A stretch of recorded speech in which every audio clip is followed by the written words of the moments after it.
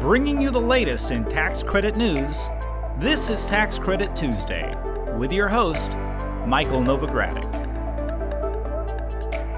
Hello, I'm Michael Novogradac, and this is Tax Credit Tuesday. This is April 19, 2022 podcast. We have a great episode for you today, an episode that will focus on helping you better understand the significance of some key accounting issues facing renewable energy investors. This episode is a must listen for all renewable energy developers and investors. Now, unlike other community development incentives that typically have seasoned developers and investors, renewable energy transactions often have developers and or investors who are new to tax incentives. Now, for all investors, particularly those new to tax incentives, it's critically important that they understand the book accounting or GAAP, that is generally accepted accounting principles, implications of their proposed and existing investments. For developers seeking to raise capital from corporate investors, it is important that they understand the accounting needs and concerns of their investors and the book income and balance sheet implications of various renewable energy tax credit structures. Developers also need to understand the accounting implications on their own financial reporting of various project finance structures. Now, gaining an understanding of these accounting implications can be daunting because there is a wide range of renewable energy tax credit structures and, consequently, a wide range of accounting issues for both investors and developers. A good understanding of these issues can help a developer of a renewable energy project raise the optimum amount of tax credit equity and help both the developer and investor avoid any unwanted accounting surprises. In this podcast, we're going to review questions that Novogradac often gets from renewable energy developers and investors about the application of generally accepted accounting principles, or GAAP, to their tax credit structures. There will obviously not be an exhaustive list of GAAP issues. There's more on that front that we can discuss in a single podcast. But we do aim to give you an overview of the main or the key issues that you should be aware of as a developer and as an investor. I'm fortunate to have joining me in today's discussion my partner, Alvin Lee, from our San Francisco office. Alvin works with many renewable energy clients, helping them understand how accounting issues could shape their business strategies and negotiations. Alvin is also a member of the Novogradac GAAP Working Group, so he'll share some insights on some of the issues that the working group is trying to address. If you're ready, let's get started. Alvin, welcome to Tax Credit Tuesday. Great to be here, Mike. So let's start with the basics. So I, in my intro, talked about the importance of renewable energy developers and investors knowing about GAAP accounting. Why? Yeah, I think it's really important to understand GAAP accounting, primarily because these tax credit transactions are primarily structured to maximize the tax benefits to the partners as efficiently as possible. So oftentimes, book and GAAP issues aren't at the forefront of issues investors and developers are looking at during the closing process. In addition, like you mentioned, transactions in renewable energy tax credit investments utilizes a variety of structures. And there's also even a lot of variation within those structures. The terms can be very different. And depending on how these investments are structured, could have a significant impact on how they're reported on by both the developer and the investor on the balance sheet and income statement. And quite often, the unintended impact of some of these issues that we're going to talk about could become either a barrier or a hurdle for investors to invest. I think that's I was going to say, I think that's one of the critical points about what you're saying here is that, you can be very focused on the economics, the cash benefits of a transaction. And when I say cash benefits, I'm including the tax savings and focus on those economics. And as you pointed out that, you can go and negotiate all of that. But when it comes to the book reporting of the transaction, the GAAP accounting, if you will treat that transaction in a certain way, and that'll affect how it gets reported on the balance sheet and the income statement. So maybe you can share with the listeners, which is maybe what we were going to do before I interrupted you, how these renewable energy transactions can affect the company's balance sheet and how they can affect the income statement. Yes, that's right, Mike. I think, when we're thinking about these investments for generally accepted accounting principles, one of the first questions you have to ask as an investor or developer is whether or not a partner will consolidate the investment. So in general, when we think about accounting for investments, there's usually three methods that could be utilized. These are the consolidation method, the equity method of accounting, or the cost method. For the purposes of this discussion, we'll focus on the first two, since the cost method is generally not applicable in most situations.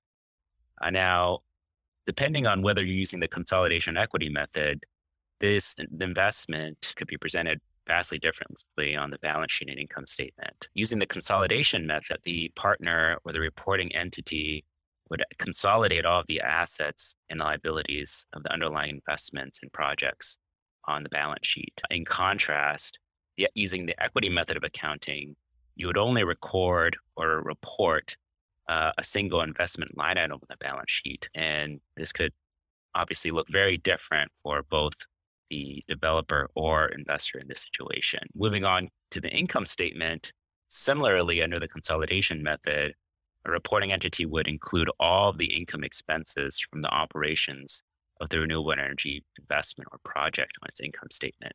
So think electricity revenue and operation and maintenance expenses. Versus under the equity method of accounting, a reporting entity would only recognize income or loss from the investment as a single line item on the income statement. And I think here at this point, I want to make a quick distinction here, is that, and this is probably one of the first issues we'll run into, is that the income or loss from the equity method investment does not include the benefit of the tax credits. Rather, particularly for public companies, the tax credits are reported as a reduction in tax expense. So this creates kind of a problem for investors where we differentiate between pre-tax earnings and after-tax earnings. And so when we utilize the equity method of accounting, the flow-through losses are included as pre-tax earnings, or what we call above the line. And then the tax credits are reported as a reduction in tax expense, or below the line. And so we often refer to this as a geography issue. And this is just an example of how the method of accounting on these investments can vary quite significantly depending on whether or not the investor or developer has to consolidate the investment or use equity method of accounting. So let's start with that consolidation, since it's often also referred to as when you consolidate, you're grossing up the balance sheet, in the sense that rather than having a single line on the asset side of the balance sheet, you have all the assets of the entity on the balance sheet on the asset side. Then you also have the liabilities of the entity on the liability side. So your balance sheet is larger, grossed up by the additional debt and then the additional assets in excess of your equity investment. So when you're dealing with that and that consolidation question, how often are you finding investors wanting or not wanting consolidation? How often are you finding developers wanting or not wanting consolidation? Or kind of said differently, in a typical case, investors will consolidate, or the developer will consolidate, or no one will consolidate. And what are you saying in the transactions you're working on? Yeah, I think that's right. I think we want to sort of look over and answer the question of who and who will not consolidate. And usually that question depends on whether a developer or investor has a controlling financial interest. And so, in this situation, obviously the economics and business terms of the transaction will dictate whether or not you consolidate. But the consequences is, like you said, whether or not you'll be consolidating the assets and liabilities onto the balance sheet. So in general, typically with the transactions we work on, the developer or the sponsor has a controlling financial interest due to their ability to develop the assets and manage the asset. But so generally, I think that is the case. I would say 90% of the time, the developer has to consolidate. Now, structures do vary, as we talked about, and I have definitely seen situations where the voting rights between the developer and investor are shared equally. And so in this case, neither partner would consolidate the investment. And this is probably less frequent. So I'd probably think it would be less than 5 to 10% of the time. What are some of the reasons that developers and investors may or may not want to consolidate? Sure. We'll start with the investors first. I think for the investors, I think the primary reason is there is sort of an administrative burden of having to layer in or include the activity of the underlying investments or project company. In addition to that, the investors might not want to commingle the renewable activity with the primary business of the investor, which may be lending or investing. And on the developer side, I think there are both reasons that developers would want to consolidate and would not want to consolidate. I think for the reasons that they would want to show the project assets on the books and consolidate the assets, essentially grossing up the assets. I think in general, the developers believe this represents the business and economics of their business and reflects the expectation of residual ownership of these projects. Moving on to some reasons not to. So in general, developers also develop and construct these assets prior to contributing them or selling them to a joint venture or a partnership entity. And so for GAAP purposes, when you consolidate these assets onto the balance sheet, these assets are generally stated at the initial cost basis rather than the sale price, which would be at fair market value. So essentially, the transfer of assets to the joint venture or partnership entity, it becomes an intercompany transaction, which is eliminated. And so for that reason, the assets on the books would be stated at a lower cost basis, which might not be as favorable. In addition, I think both the developers and investors don't necessarily see the economic purpose of showing assets on a cost basis rather than its expected fair value basis. One more reason why the developer might not want to consolidate the investment is that when the assets and liabilities of the investment is included on the balance sheet, you also have to include the non-controlling interest of the investor. And so in this case, that could present an additional burden and administrative cost to account for that non-controlling interest. Okay, Alvin. So it sounds like in most cases, the investor's not consolidating and they'll be using the equity method. Now, in the context of the equity method, there is this concept of hypothetical liquidation at book value, or HLBV. And that issue comes into play with the equity method. So I'm sure some of our listeners who have heard of renewable energy transactions have heard about HLBV, but many probably have not. So maybe you could describe for our listeners what HLBV is and how it relates to the equity method of accounting. Sure. I think I'll start with talking about the traditional equity method of accounting methodology, in which income from the investments is allocated to the partners, generally based off of profit and loss allocation percentages. Now, this becomes a little bit more difficult, if not impossible, for renewable energy transactions, as they have varying profit and loss percentages over the life of the investment. And so the industry has adopted a hypothetical liquidation at book value method, which is prescribed by the Accounting Standards Codification in situations where a liquidation-based approach may be more appropriate than a traditional equity method of accounting. Renewable energy tax credit investments quite often have disproportional allocation of cash distributions, cash contributions, and varying profit and loss allocations, as I mentioned, which makes applying the traditional equity method of accounting problematic. HLBV uses a balance sheet approach and, in summary, incorporates this three-step process. The first step is we assume the assets of the partnership are sold at GAAP net book value as of the reporting date. Next, we look at the liquidation provisions of the operating agreement and allocate the hypothetical gain or loss to each partner on top of each partner's respective tax capital accounts. Should be noted here, the liquidation provisions can vary quite widely, giving a variety of different results. Next, in the last step 3, we assume a liquidation in each partner's capital account, including the allocated gain or loss, in order to get each partnership's capital account to 0.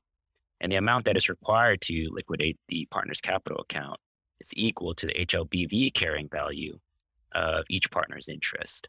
So as I just kind of went over here, the HLBV calculation blends in both tax and GAAP rules and methodologies, which makes the calculation quite challenging.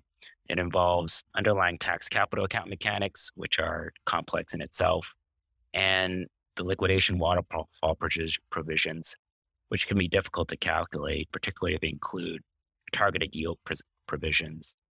So in summary, I think it's a complex method of accounting to implement. And due to the variances and differences in liquidation provisions of the operating agreements, there could be unintended consequences that can impact the income statement of the investor utilizing equity method of accounting. So how do you find this concept of HLBV affecting transaction deal structures? It seems, because obviously, as you point out, you have to go beyond merely looking at your profit and loss allocations. You have to look at how assets would be distributed to the partners, how income would be allocated, and assets distributed if you were to liquidate, and you're doing this calculation as of the end of every year. How does that end up affecting some of the transaction terms or deal structures?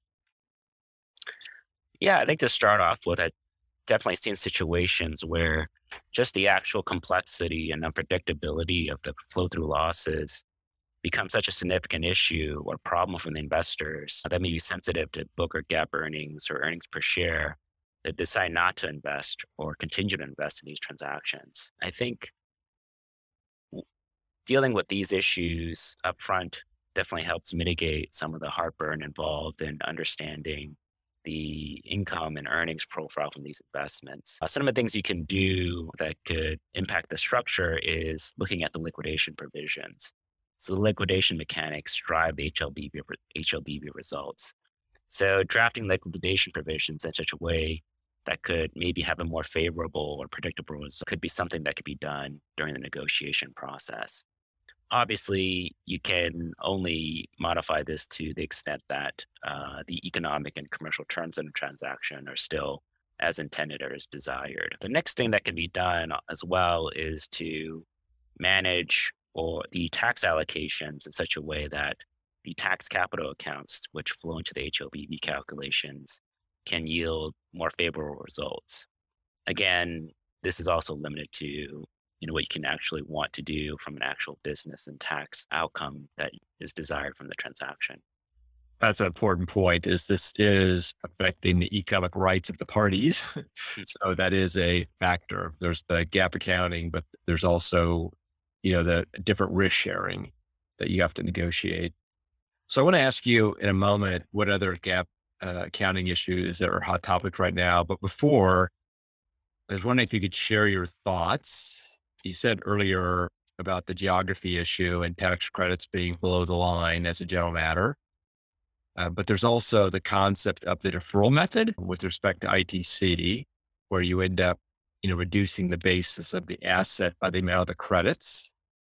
And maybe you could share, any thoughts you have about the interaction of the deferral method with the HLBV calculations and the geography issue. Yeah, I think the deferral method helps eliminate the geography issue and such that the tax credit is recognized as a reduction of the investment. But the investment itself still needs to be continued to be accounted for using the HLBV method. And so in this situation, depending on the timing of the tax credits and the timing of the tax benefits, the reduction of the investment by the ITC would actually reduce the investment such that you would recognize a gain for HLBV purposes when you look at the liquidation provisions. And the liquidation provisions usually allocate a majority of the gain to the partners using residual percentages. And so there could be certain situations where there's a large allocation to the investor such that the investor would recognize a large gain upfront during the earlier years of their investment and then have to recognize write-downs in the investment later in the life of the investment. So this isn't necessarily a bad thing in terms of geography, but then it creates this unpredictability and often weird result when it comes to the earnings profiles of these investments, which could create confusion and an administrative burden for the investors to account for. Well, thank you for that. I mean, it just really emphasizes the importance of understanding what approach is going to be used, and what the transaction structures are, the deal terms, and running those financial models, which I know you spend a lot of time doing, that aren't just the after-tax yields of both cash and tax benefits, but also focusing on what the book earning profile is, and not just cumulatively, but the cumulative part's probably easy. It's the annual impacts that become more challenging. And then obviously once you've started, you have to do the periodic updates of the HLBV calculations. And how often do you find those calculations have to be done for most investors? Quite often, I would probably say the majority of the time, the investors would need to report that on a periodic basis, whether on a quarterly or on a monthly basis. So we do spend a lot of time working with both the developers and investors on HLBV calculations for reporting purposes. So I did say I wanted to go beyond balance sheet income statement issues. So what other GAAP issues? I know there are a lot out there, so maybe just touch upon a couple of GAAP issues that are hot topics right now for investors or developers.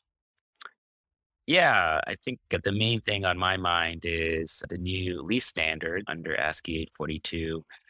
Will probably be the biggest impact for a lot of our clients. And this new guidance really impacts operating leases for lessees that will now have to record an on-balance sheet right-of-use asset and a lease liability, where previously they only had to record a rent expense. This is relevant for commercial or utility scale projects where the land is not owned by the project company, but rather there's usually a long-term agreement to lease the site or land on which the project sits.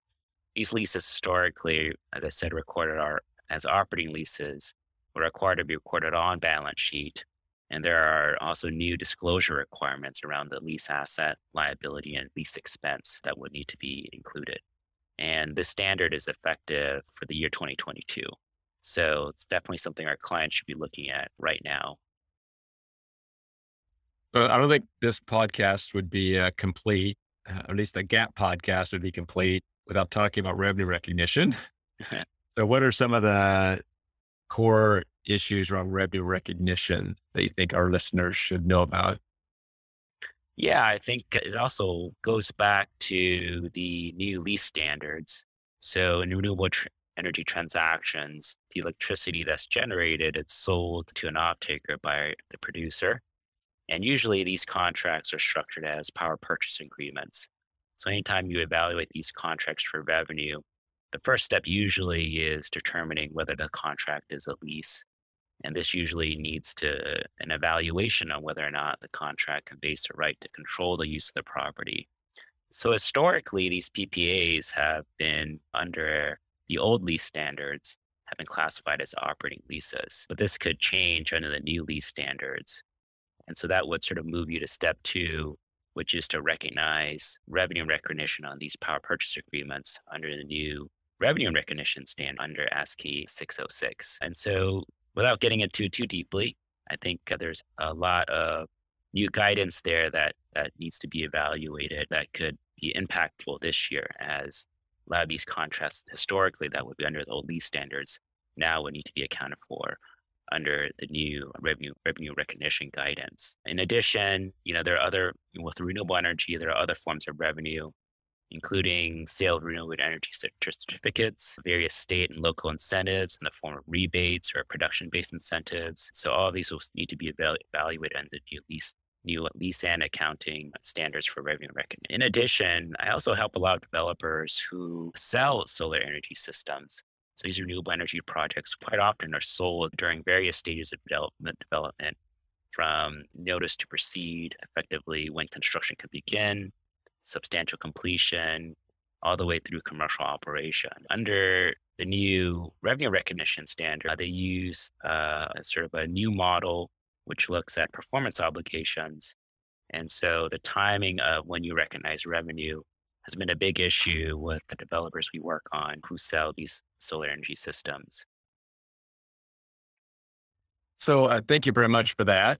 And speaking of revenue recognition, that's a good segue into the next topic that I have, and that has to do with what I mentioned earlier about the Novogradac GAAP Working Group.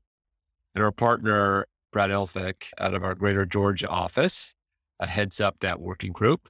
But I know you've been spending a lot of time working with Brad as part of an effort of our GAP working group on the tax treatment of renewable energy investments. So maybe you could share with the listeners what the focus of this working group is and how it might be beneficial if we could get the Emerging Issues Task Force to move forward in ways that we're trying to get them to move. Yeah, I think one thing that's been available specifically to the low-income housing tax credit investments is an alternative method of accounting, what we call the proportional amortization method. In summary, the investment is allowed to be amortized over the tax credit period based on future expected benefits.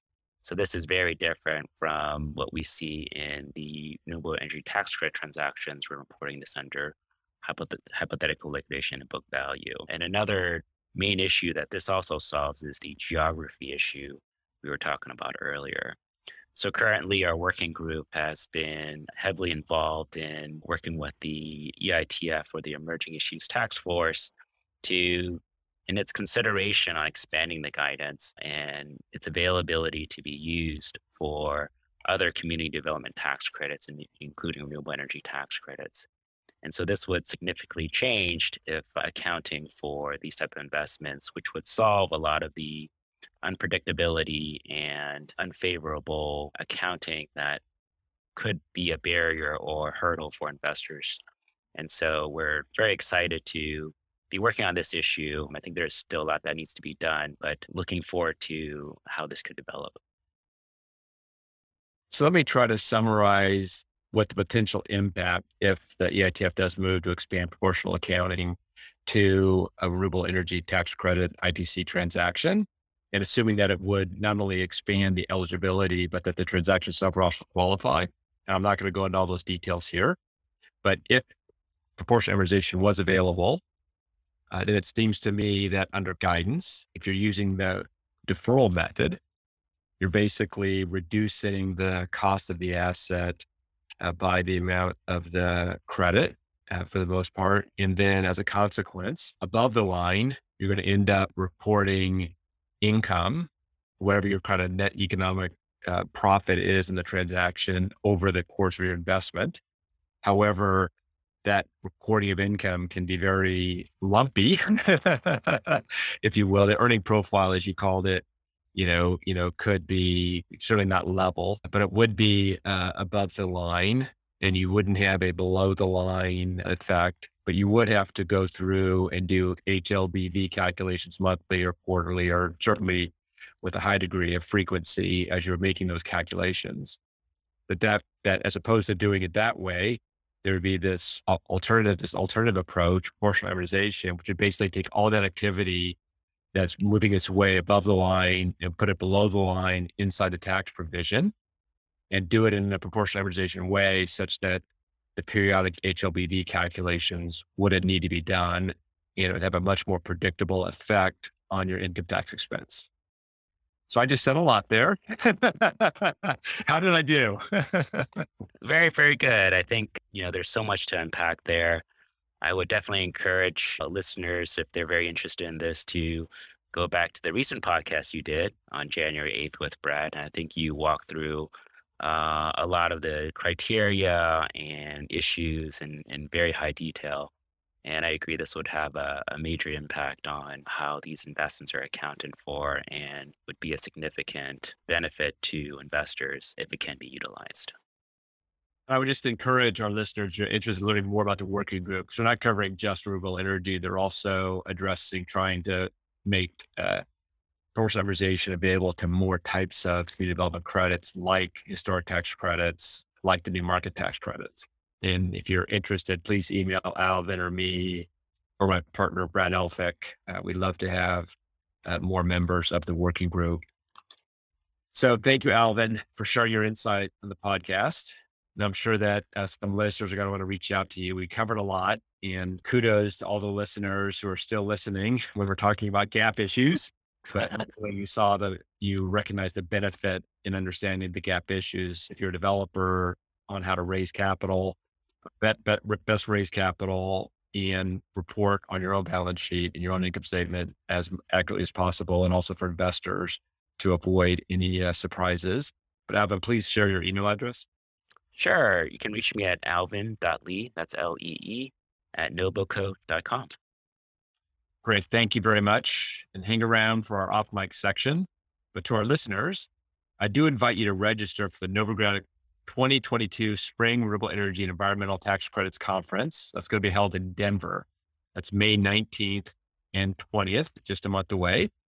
And for a separate registration fee, we also offer a pre-conference project finance primer workshop. You can attend both the workshop and the conference for a chance to learn more about renewable energy finance, gap topics and strategies, and obviously network and learn about a lot of other issues as well. I'll include a registration link in today's show notes. And on the topic of upcoming podcast episodes, next week, I will work with my partner and income limits expert, Thomas Stagg, on a podcast episode to discuss the release of the fiscal year 2022 income limits. We'll go into detail during that podcast with some of the most important storylines related to those income limits. You can make sure that you're notified of that episode and each week's episode by following or subscribing to the Tax Credit Tuesday podcast. Simply go to www.nobuco.com/podcast to subscribe to and stream the show on our website. You can also follow or subscribe to Tax Credit Tuesday on iTunes, Spotify, Google Podcast, Stitcher, and Radio Public. Now, I'm pleased to reach our off mic section where listeners can get some off-topic advice and words of wisdom from our podcast guests. So, Alvin, I always love thinking about productivity hacks or, some go-to productivity app, things of that nature. So I wanted to ask you if you had a go-to productivity app or hack. Yeah, I think time management's always been a focus for me.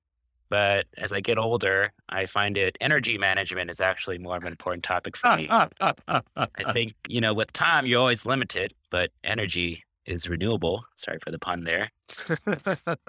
And I recently watched a UC Berkeley lecture entitled The Science of Energy Management, which focused on helping you schedule your day depending on your chronotype, essentially, which is whether you're a morning person or a night owl or something in between.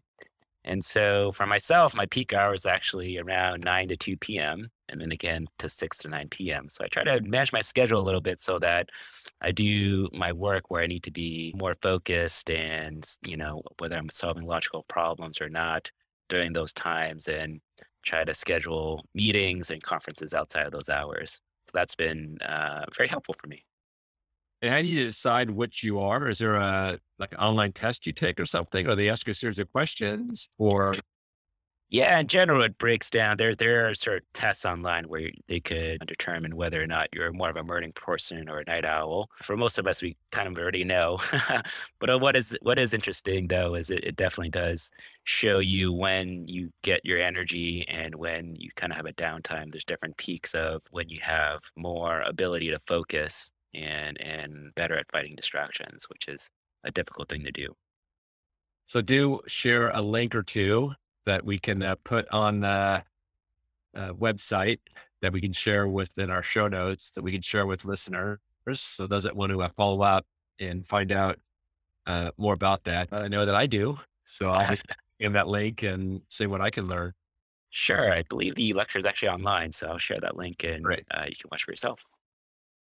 So now that, given that we're in the midst of spring, and spring, is a time to do spring cleaning. Are there any spring cleaning or organization tips that you have to share? Yeah, I try to keep my house as tidy as possible, which is a little difficult with kids at home. They're 3 and 5, and I'm actually a Marie Kondo fan, and her methodology is, if the item doesn't spark joy in your life, then you should get rid of it. But this is very hard to do with my kids, as everything sparks joy with them, at least for now, or where they find something else to be interested in. Oh, very funny.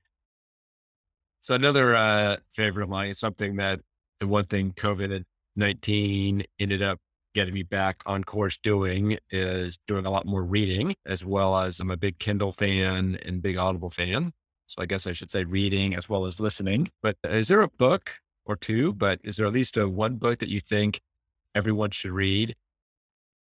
Sure. I think Dune immediately comes to mind.